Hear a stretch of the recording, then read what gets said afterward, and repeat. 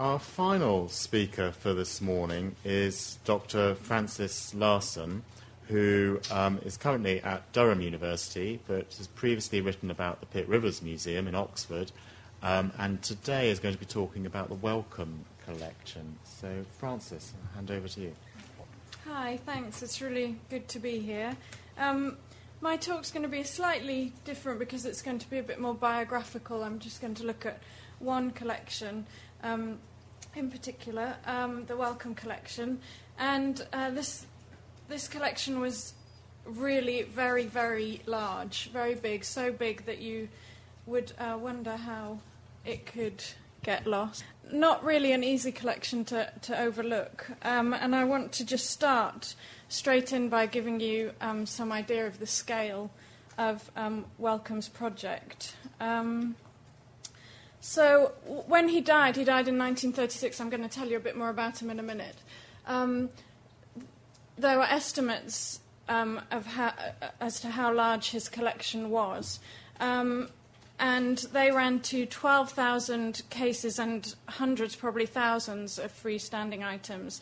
And based on the kind of look of the numbers of how many cases there were an estimated 1 million items, which is really mind-blowing when you think that big collections are in the hundreds and extremely large collections are in the thousands or tens of thousands. After he died, a lot of stuff was just rotting away, and it was measured by the ton, stuff that had to be thrown away. 3.5 tons of swords, 2.5 tons of other armour and weaponry, 5 tons of paper and photographs, 3 tons of metal that he'd bought for big archaeological excavation projects he was planning had to be scrapped. Wood, he collected all sorts of wooden objects, and wood also he was intending to make the cases for his museum that he was planning that had just rotten away, although some of it was salvaged for some of his research laboratories that he'd also established. And I'll just go on to say that it took most of the 20th century, it took about 50 years to sort through his collection and gradually get rid of stuff that was deemed not useful to people and to give things away, to sell things at auction. And often tons of stuff, tens of thousands of objects were given to other museums and other institutions or sold. And more than 100 museums and libraries now have objects from Wellcome's collection. So that's just some idea of the scale of what we're looking at. But it is in many ways a lost museum nonetheless. A little bit about Wellcome.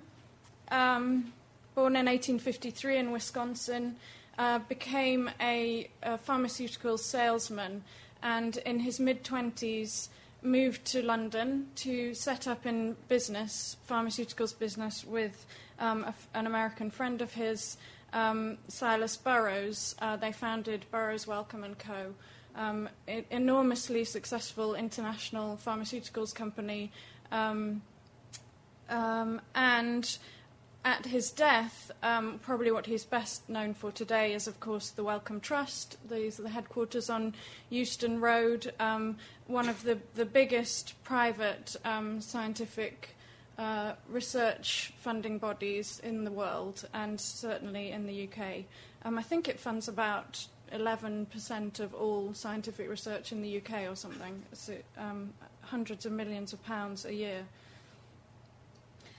So Wellcome was a hugely successful businessman, but his lifelong passion was his collection. And this is just some kind of impression of the kinds of things he collected.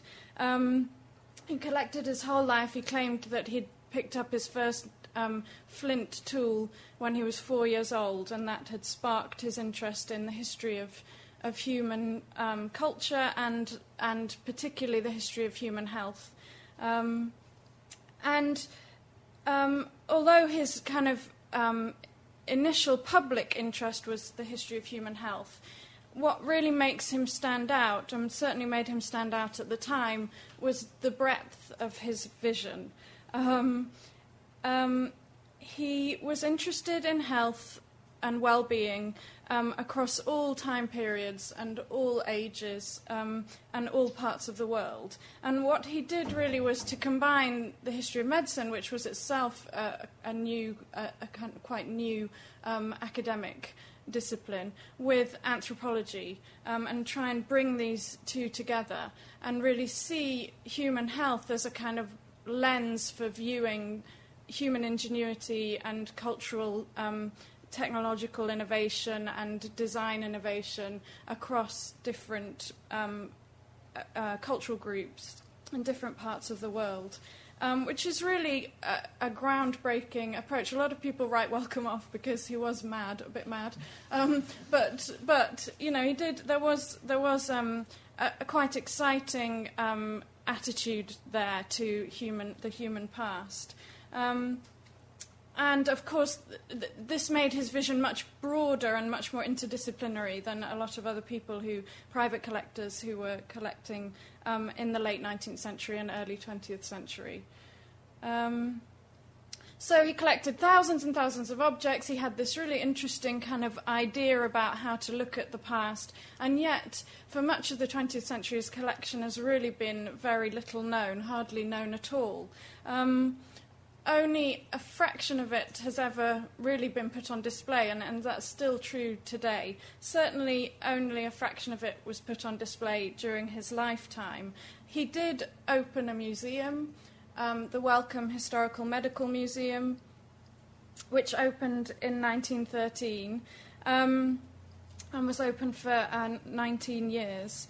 And it was very well received.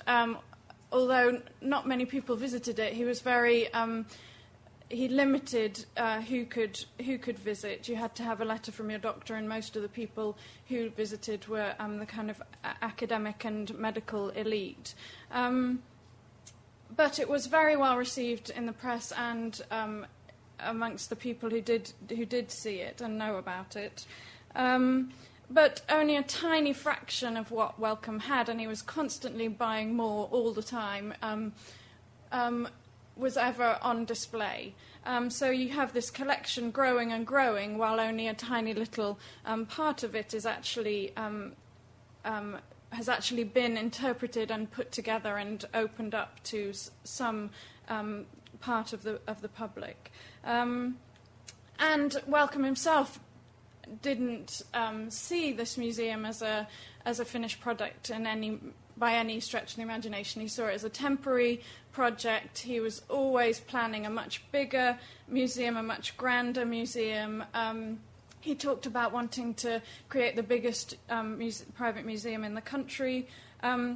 And he really began to think of his museum as a museum of mankind much more broadly, rather than a specific historical medical collection. But when he died in his 80s, this new museum was still very much incomplete. And so really, when he died, the kind of momentum was lost. There were these huge warehouses full of objects, and there was nothing for it but for his trustees to start rationalising what he'd done and start shedding some of the material that they deemed to be superfluous.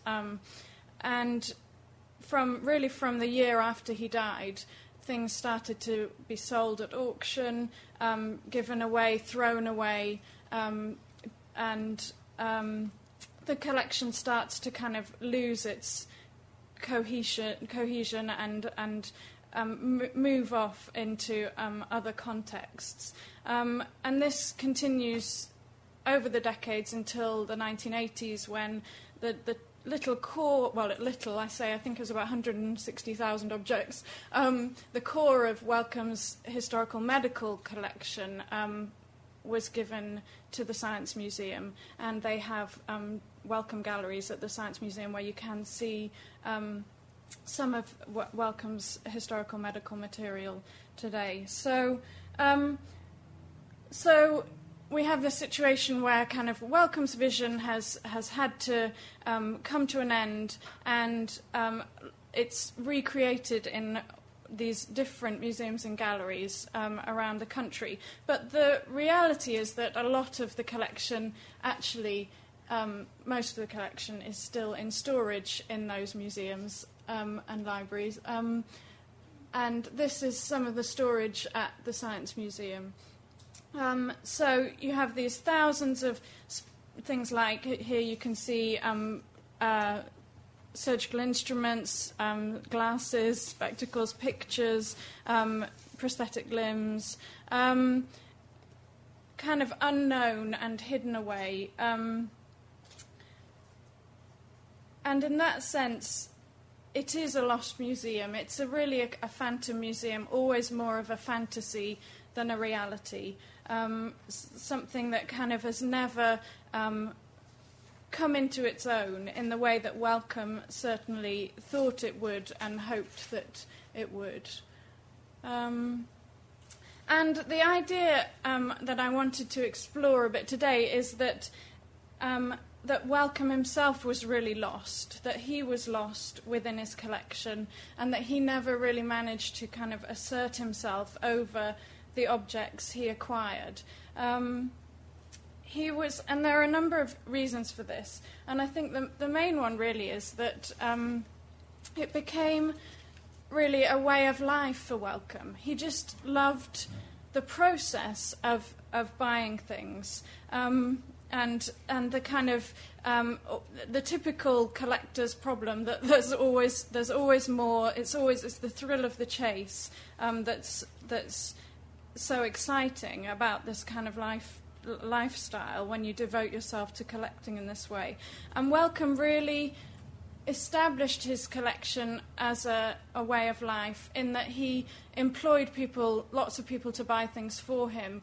Here are some of his members of staff who acquired things for him. He had collecting agents all over the world, and they wrote these incredibly detailed reports, so he was getting this constant kind of narrative of his own collection being sent back to him by his agents and telling him all the detailed stories of what objects they were after and the fun characters they'd met along the way who they were negotiating with, and the thrill of whether you could get a bargain and how much something would be, and so he was really kind of bound up in this his own story, his own journey as a collector, and he was very meticulous about annotating all these reports, and every single object he would mark and put a tick or say, this is great, go back and try again, or you need to spend more or less, or and send them back to his agent. So you have this wonderful documentation of the collection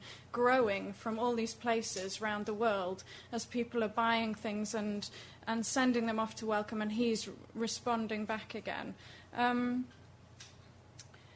And so you have that kind of lived experience of what collecting is about and why people do it.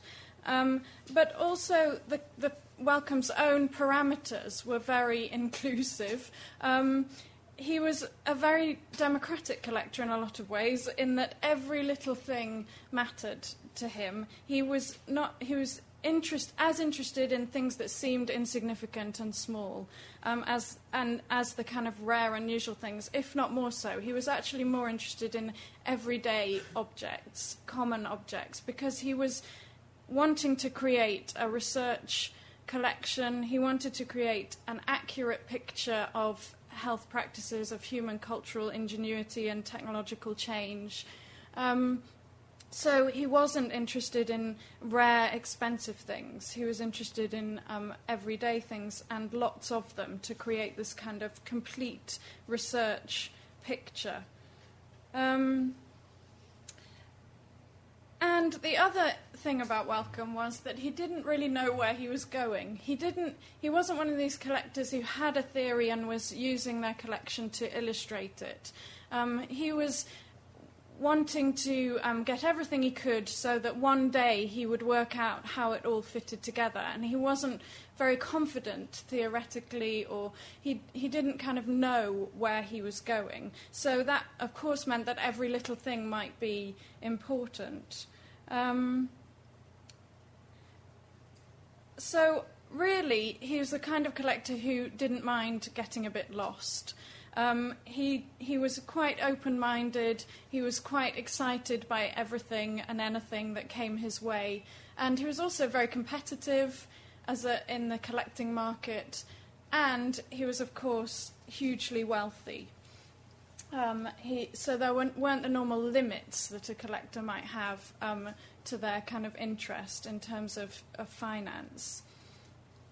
So you have this situation where collecting becomes a way of life and a form of employment, really, for other people. Other people's livelihoods depended on Wellcome because he was paying them to buy him stuff. And that's a situation that is quite difficult to bring in under control once it's got to a certain level. His interest in everyday things, in mundane things as well as unusual things and rare things, and wanting to have a lot for this research and accurate picture of the past.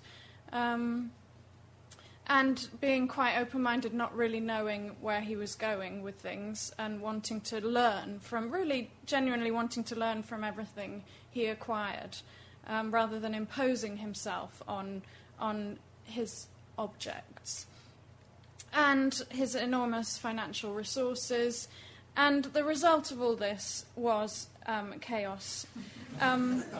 Really extraordinarily overwhelming collection. And there are extraordinary stories about the situation in the 1920s and 30s when Wellcome was in his 60s, 70s, 80s, and just buying, and there was no real idea of what he already had. I mean, literally, he bought these vast warehouses. This is his main warehouse in the late 1920s, and you can see a huge floor space around these different courtyards, and all these rooms were packed to the ceiling. There are stories of spears being laid across the roof rafters because there was just no space anymore, and tiny little channels through the packing cases that were just lining the walls and coming out into all the space. And poor group of people who had to work here, it was just near a fish factory, and it was not a very nice place to work. And trying to start cataloguing this stuff, a lot of which they didn't know what it was. It had come from auction. It wasn't very well documented. And meanwhile, van loads of things just arriving every day. Everything from kind of prams to carriages, just a whole range, straw dollies, surgical instruments, all kinds of things just showing up the whole time. And when people tried to kind of rein him in and just suggest that maybe we might have that already, his attitude was, oh, well, take too long to find out. If we have it, just buy it again.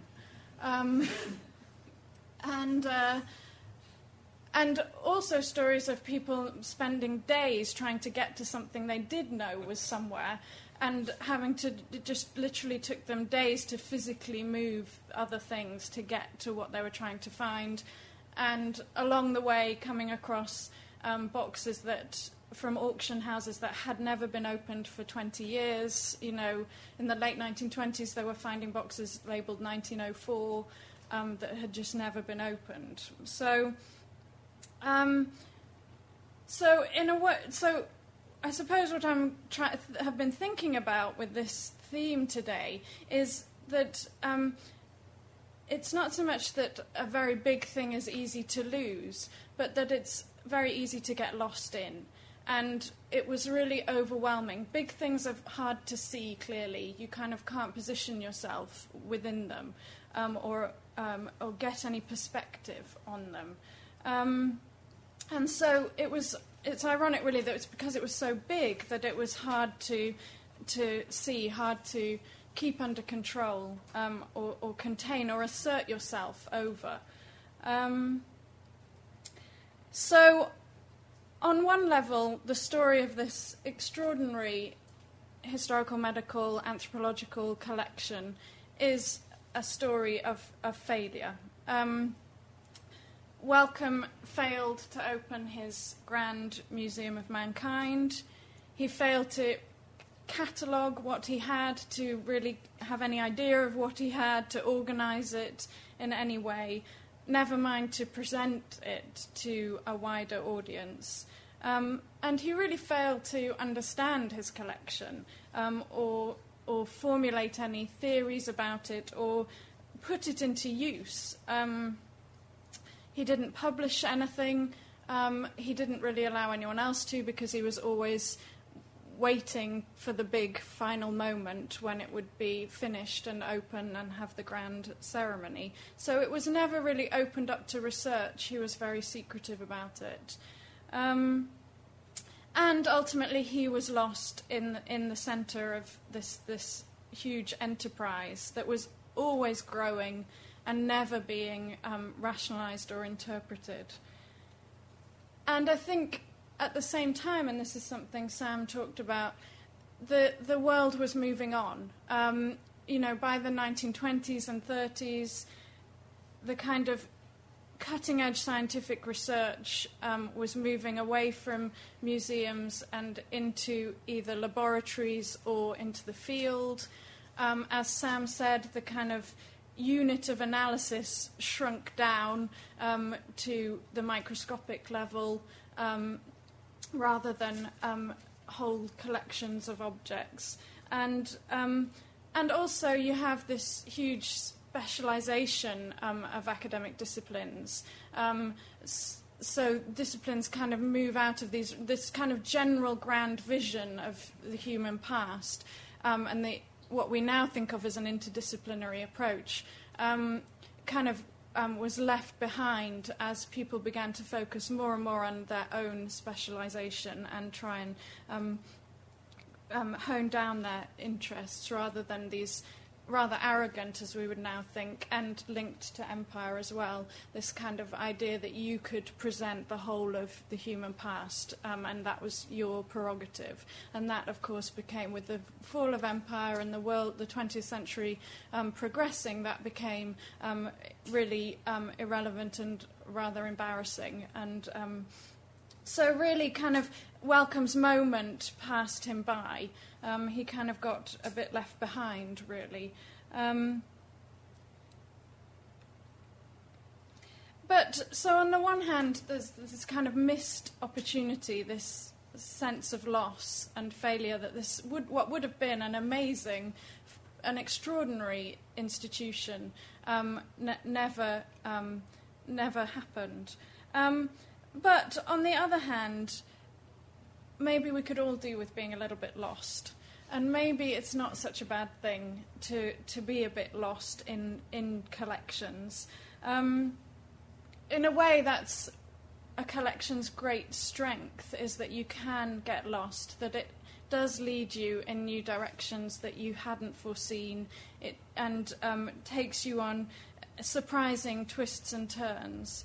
And really, I think it's the areas of loss, as it were, or the gaps in museums, the storage places, the places that are forgotten and haven't been looked at for a long time, the objects that maybe don't have a lot of documentation, that are slightly mysterious, that we don't know much about. Maybe those are the most exciting parts of a museum. And because a collection is never really just about presenting a vision that you've already put together, and it's not about kind of just illustrating something you know. It's about leading you on a different journey, an invitation, as it were, to kind of discover different things and things that you hadn't foreseen, and to surprise you. I think maybe some collectors, there's a continuum, and some collectors know more what their specific aims and ideas are, and possibly are more interested in illustrating an idea they already have, whereas other collectors are just kind of going along the thrill of the chase and aren't really sure what's going to be around the corner. And there's always a balance between those two elements within any collection. And possibly Wellcome just didn't get the balance quite right. But there is a flip side to the failure, which is that the Wellcome collection can and has been reincarnated, and in a way, because Wellcome wasn't prescriptive, because he didn't say it didn't have the chance or ran out of time and never said this is the way it's going to be and here's my museum, finished, complete, you must keep it the way it is now forevermore. And also because he wasn't a very discerning collector, or as discerning as other collectors, and he was very kind of inclusive and democratic and just was interested in anything and everything. Didn't kind of restrict his own interests to a particular discipline or genre. What that means is that the collection as it survives today, it may not be what Wellcome had intended, but there's huge potential there. There's huge potential for it to be reinterpreted, to be brought to life in different ways. There's a kind of freedom from the fact that Wellcome didn't actually manage to do what he'd hoped to do. There's this kind of room in the collection for later generations to use the material, to research the material, and to get lost in the material in their own way. And the most obvious example of this is the Wellcome collection itself, Wellcome collection on Euston Road, which opened in 2006, I think. And the Medicine Man Gallery there uses objects from Wellcome's collection. It is a gallery about Wellcome's own collection, but it's a completely different idea of what his collection can tell us and how it can inspire us, from one that Wellcome would recognise himself. So we don't have to kind of be tied to what Wellcome himself, his own ideas. We can use his life's work in our own new ways. Different themes. This gallery has themes like the end of life, fertility, beginning of life, and also quite aesthetic displays, rather than the very kind of research-focused, scientific, educational display that Wellcome himself intended. So I think, in a way, it's kept the collection modern for it to have failed, in a way, and I think it's also, I think it's modern because we live in an age now that's very much about the information age, the internet, people making their own connections, going on their own journeys, that it's more about kind of giving people the resources to find their own way through a collection or a museum, and trying to kind of rebalance that education on the one hand and inspiration on the other. Whereas Wellcome kind of felt that he knew what he wanted to present his collection. This is my vision. This is the final product. Here it is for everyone else to enjoy. Now we're much more interested in giving people the resources to be able to learn for themselves and find out more when and where they want to, and make their own connections. So I think really now we're actually a bit happier being a bit lost. And in that sense, I think Wellcome's collection, in all its new contexts, in all its new galleries and museums around the world, is giving us the resources to get a little bit lost like he was, but in a good way. Thanks.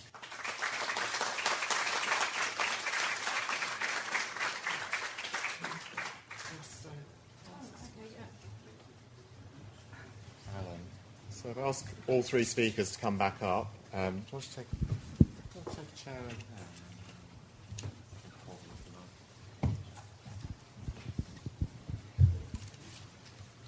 So now's your chance to raise any points that have come out of today's talk.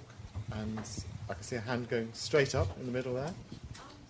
Sorry, can we do a recording today, so we really need you to use the microphones? Oh, sure. Do you want to vote just in the centre here? Hello, this is for Dr. Alberti. What's happened to all the specimens that have quietly disappeared since the Human Tissue Act? We didn't dispose of anything here that I know of, but the pathology collections that have disappeared have done so very quietly. Those that we know about were incinerated. I did simply destroy the Human Tissue Act and the in other museum areas, the guidance about human remains that DCMS published at the same time. There were some, the combination of these, there were some collections who had small groups of human remains, couldn't afford the license fee and have transferred them to other museums. There was a pathology museums group actually based here. My colleague Martin Cook and colleagues in the audience are familiar with this, who made it their aim to seek to, in the 90s, to seek to rescue, they did a bit of kind of rescue museology to absorb those collections that they could. And many still survive in hospitals and across there, not all as well used as we'd like them to be. But the ones that disappeared, so Edinburgh Pathology in 2004, I think, were either transferred or quietly, respectfully disposed of. And does this include the historical, sort of 200-year-old specimens as well?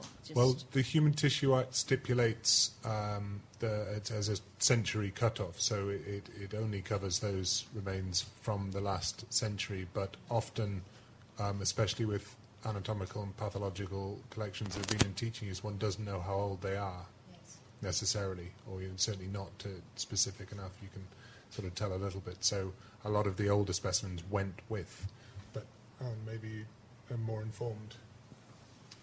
Well, I was a member of the Pathology Museums group at the time, so some were relocated. The problem also was that at about that time there was less interest from the universities in maintaining pathology museums. It's quite difficult for pathologists to maintain a museum themselves, and it's quite clear from the Human Tissue Act that specimens can't be held by private individuals. So a number of specimens that were used for teaching in that way were incinerated, I'm afraid.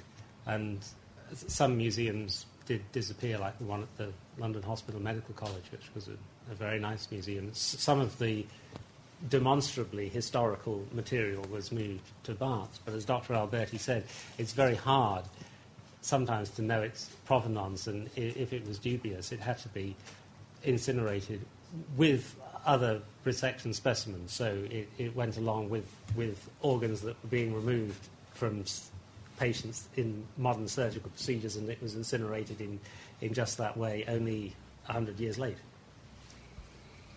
Thank you very much.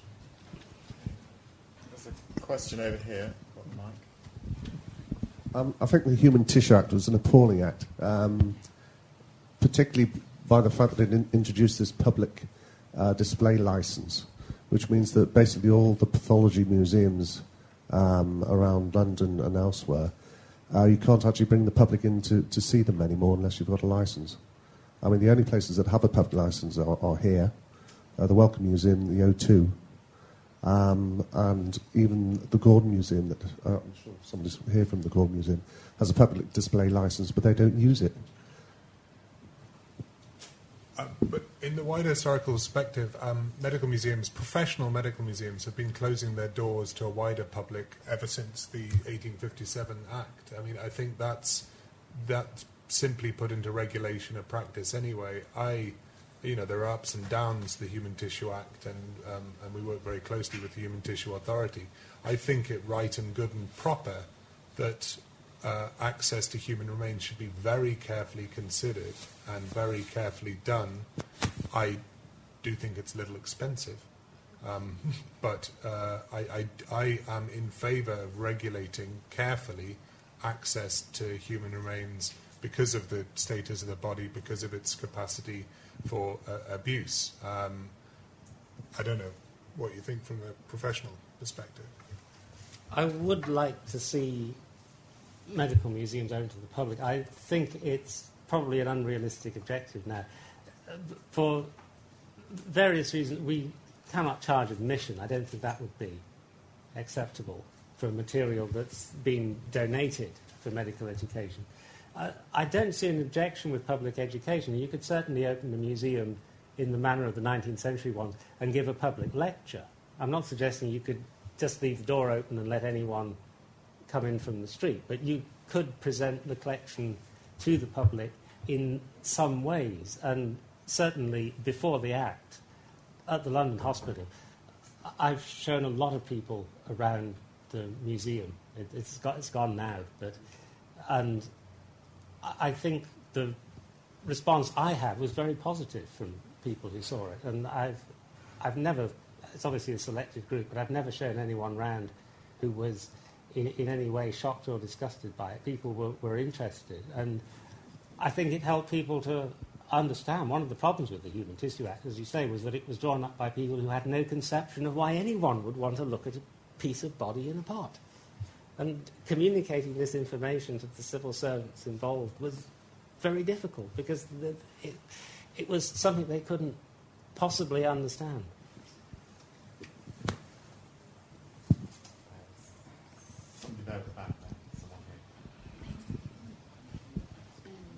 So Dr. Larson talked a bit about Wellcome's collecting policy, but Dr. Alberti and Dr. Bates, is there any indication of what kind of specimens either a prestigious anatomical museum or an anatomical show, what they were looking for, what would make a good specimen for these kind of places? Well, they wanted... they never commissioned specimens. They bought commercially available material that was produced mostly on the continent for medical education. What was popular, whole body figures were popular. The so-called anatomical Venuses, including the male ones, and the ones that have survived are still popular exhibits at museums today. The reproductive system, because this was an area of concern to people, diseases that people might themselves get, like syphilis, or any kind of model of disease that was topical. So in the 19th century, they had the pathological effects of tight lacing to try and dissuade ladies from wearing too tight a corset. Those are the ones that were popular. Unpopular were single organs out of context. People like to see something in its context. And the other thing, of course, is various kinds of birth defects that are a category all of their own, but they always draw a crowd. If one's thinking about the purportedly orthodox museums, they had very considered and very expansive collecting policy, you would call it now, in that they were seeking to complete an encyclopedia of disease. So, the classification, the pathological classification of the 19th century was built with these museum catalogues, more or less.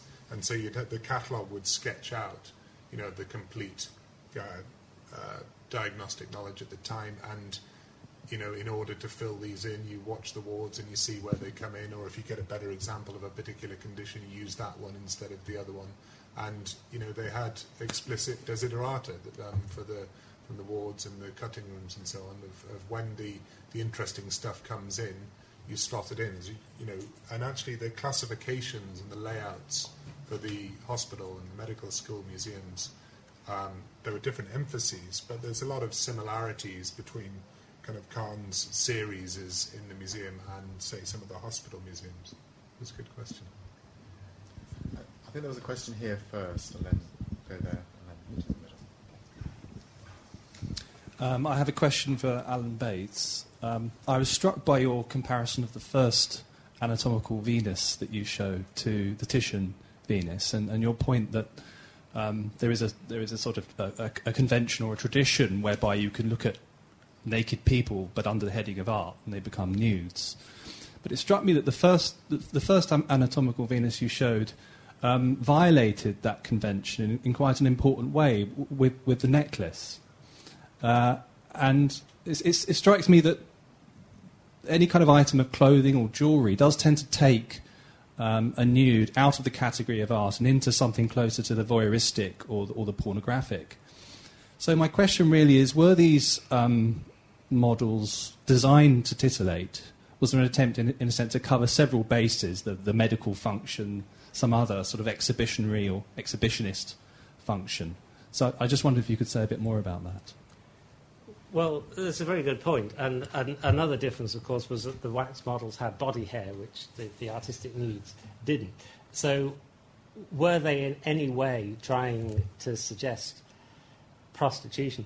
It's certainly a consideration. I think it was certainly true of some of the exhibits of venereal disease, the old joke of a night with Venus and a lifetime with Mercury.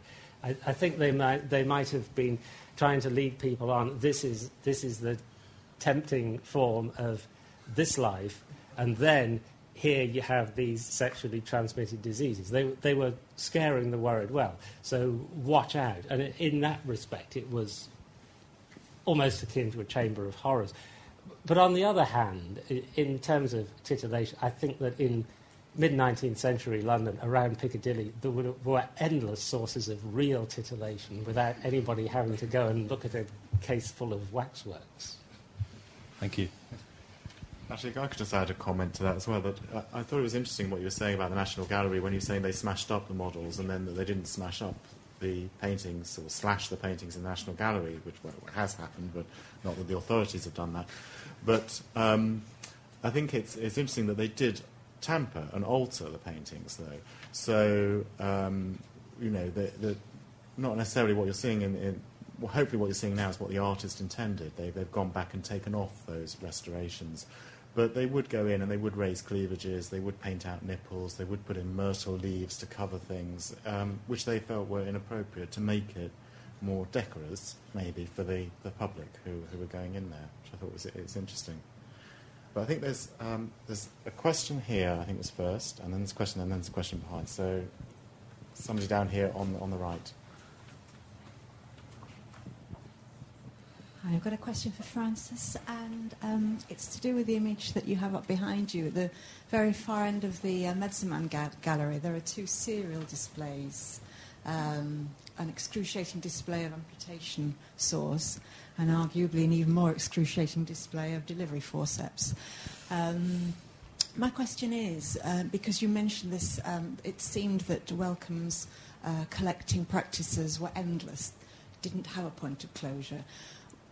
To what extent was that to do with was he influenced by the Pitt Rivers concept of the evolution of objects? Yeah, he was. And that, in fact, the Pitt Rivers Museum is the one museum he talked about as inspiration for him. So he almost kind of had the anthropological idea of the time, which was, or one of them, which was Pitt Rivers' idea of the evolution of design technology, and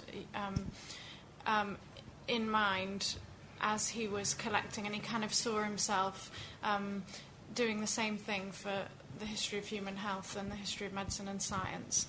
And those those displays you're talking about are typologies of the development through time of particular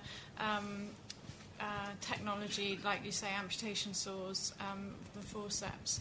And so that is very much harkening back to a kind of an echo of what Wellcome was hoping to do with his own collection. although there are only about, I don't know how many are there, about 20 or something, he had 25,000 surgical instruments were given to the Science Museum, so goodness knows what his typological sequence would have been like. But that definitely was in his mind. And I think there is a link in that, and this is something that we've talked a lot about at the Pitt Rivers Museum as well, of this kind of, that you can always slot another one in. You know, once you've got this series from, say, the beginning of the 19th century to the end, and you're collecting amputation saws, and you're interested in the way the form has changed and the design has changed, there's always going to be another one you can slot into your sequence, and the sequence kind of gets bigger and bigger and bigger. So there is a kind of a theme there as well. Yeah. And there's a lady here, I think, in the... Have you got the mic? Sorry, lady here in the middle there, I think. This is next. Thank you. I got two questions. Now, one is for Alan Bates. It struck me after your talk that the Günther von Hagen thing seems to be a continuation of the 19th century anatomical museums, and the discussion, if I remember correctly, was about moral things very closely related to what happened in the 19th century. So I would like to know, what is the difference, or is there a difference between 19th century attitudes and 20th century attitudes? And my other question is to you about the Wellcome collection. I would like to know what is left in what the Wellcome people in the Wellcome Trust did with the collection. Well, from what you said, I get that it's only a part, but is it a specific part? And I would like to say that I'm very impressed by the way they made sense of what was left, apparently. It's a very, very good, how can I say, a very good way of making sense of what was left. I suppose it's not in any way methodological what was left, but they made sense of it, and to me it seems it's becoming this Metzenmann Gallery is kind of museum of mankind in a way. It's a small British museum, I think. I would like to know what you think about it. Mm-hmm. Do you want to go first? Okay, I'll go on.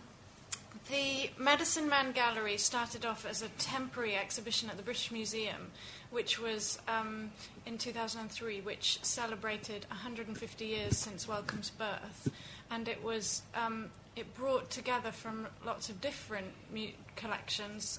Wellcome's objects were, some of them were brought back together again.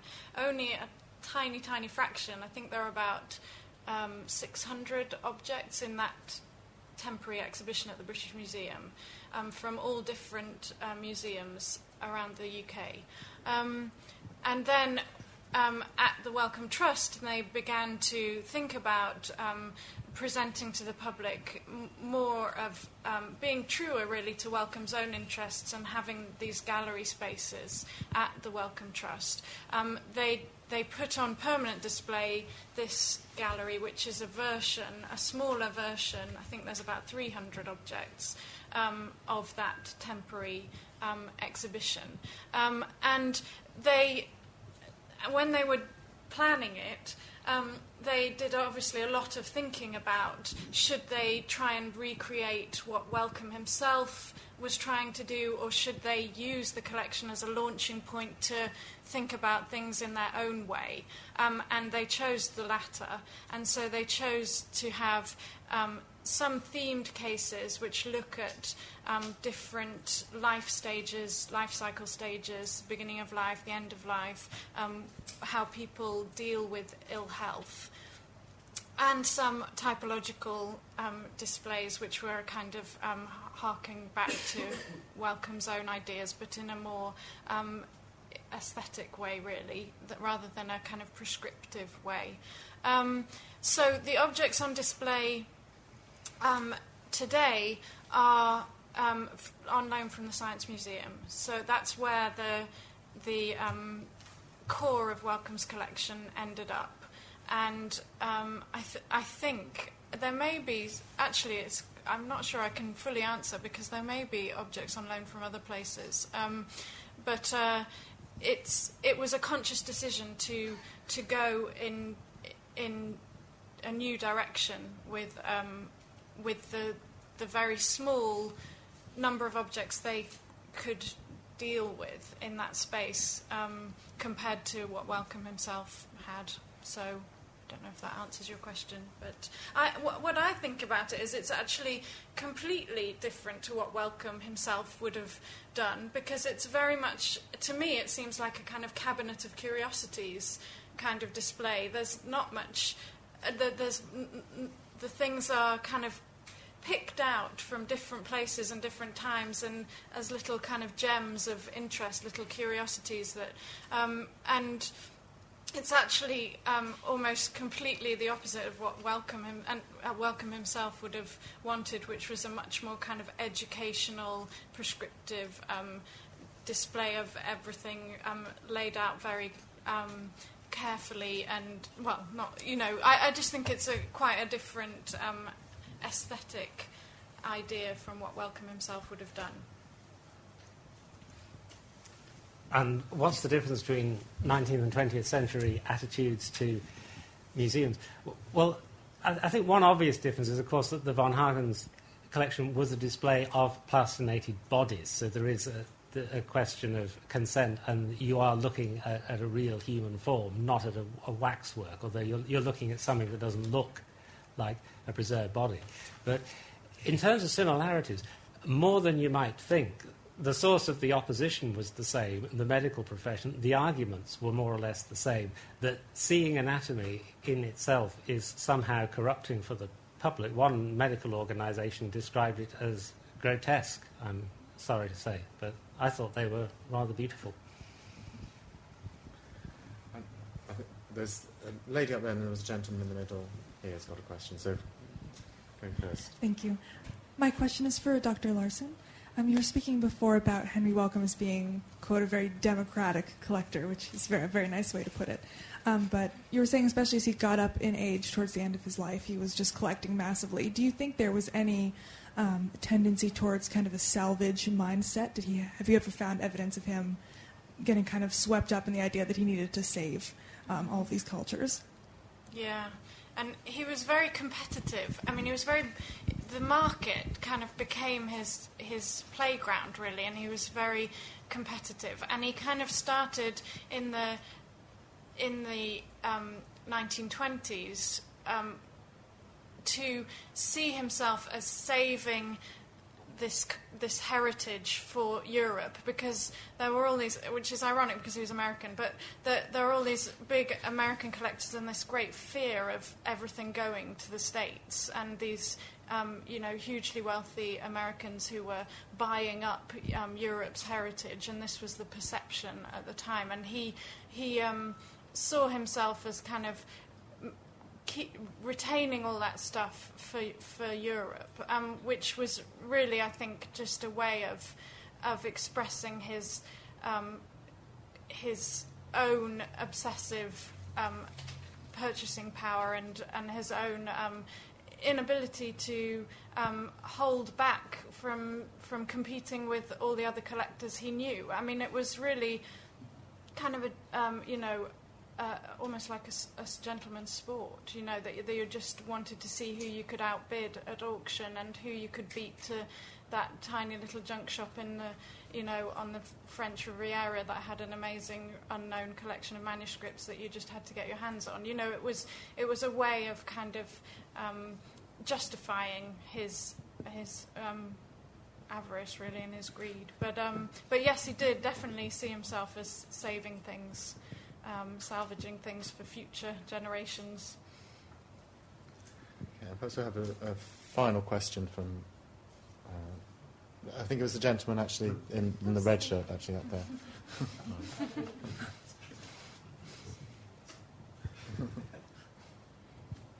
Thank you.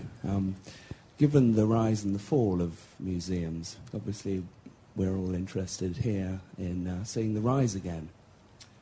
considering this is a fairly small auditorium and it's not full, how do you propose to encourage and generate this enthusiasm that we've seen today amongst a wider audience, given that the profession, particularly obviously developed and depended enormously initially on the anatomical museums and then the development of books and subsequently the development of e-learning, to the extent that the professor of e-learning at St George's has just been given a grant of €3 million. So there's a lot of money around for learning and development.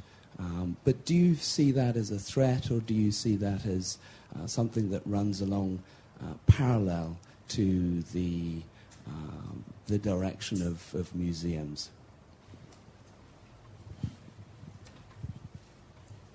I'll give the professional answer, but I would have given this answer in my previous capacity as an observer, as an academic observer. I don't see it as a threat at all. I think, and I've taken these ideas from Liz Hallam, that specimens and gross anatomy and pathology only works in an educational capacity, and even in a sort of more culturally engaging capacity, if it's juxtaposed with other media. So the pot on its own, with the organ in it, means nothing if you don't have it alongside text, if you don't have it alongside images, if you don't have it alongside wax models and things to explicate it.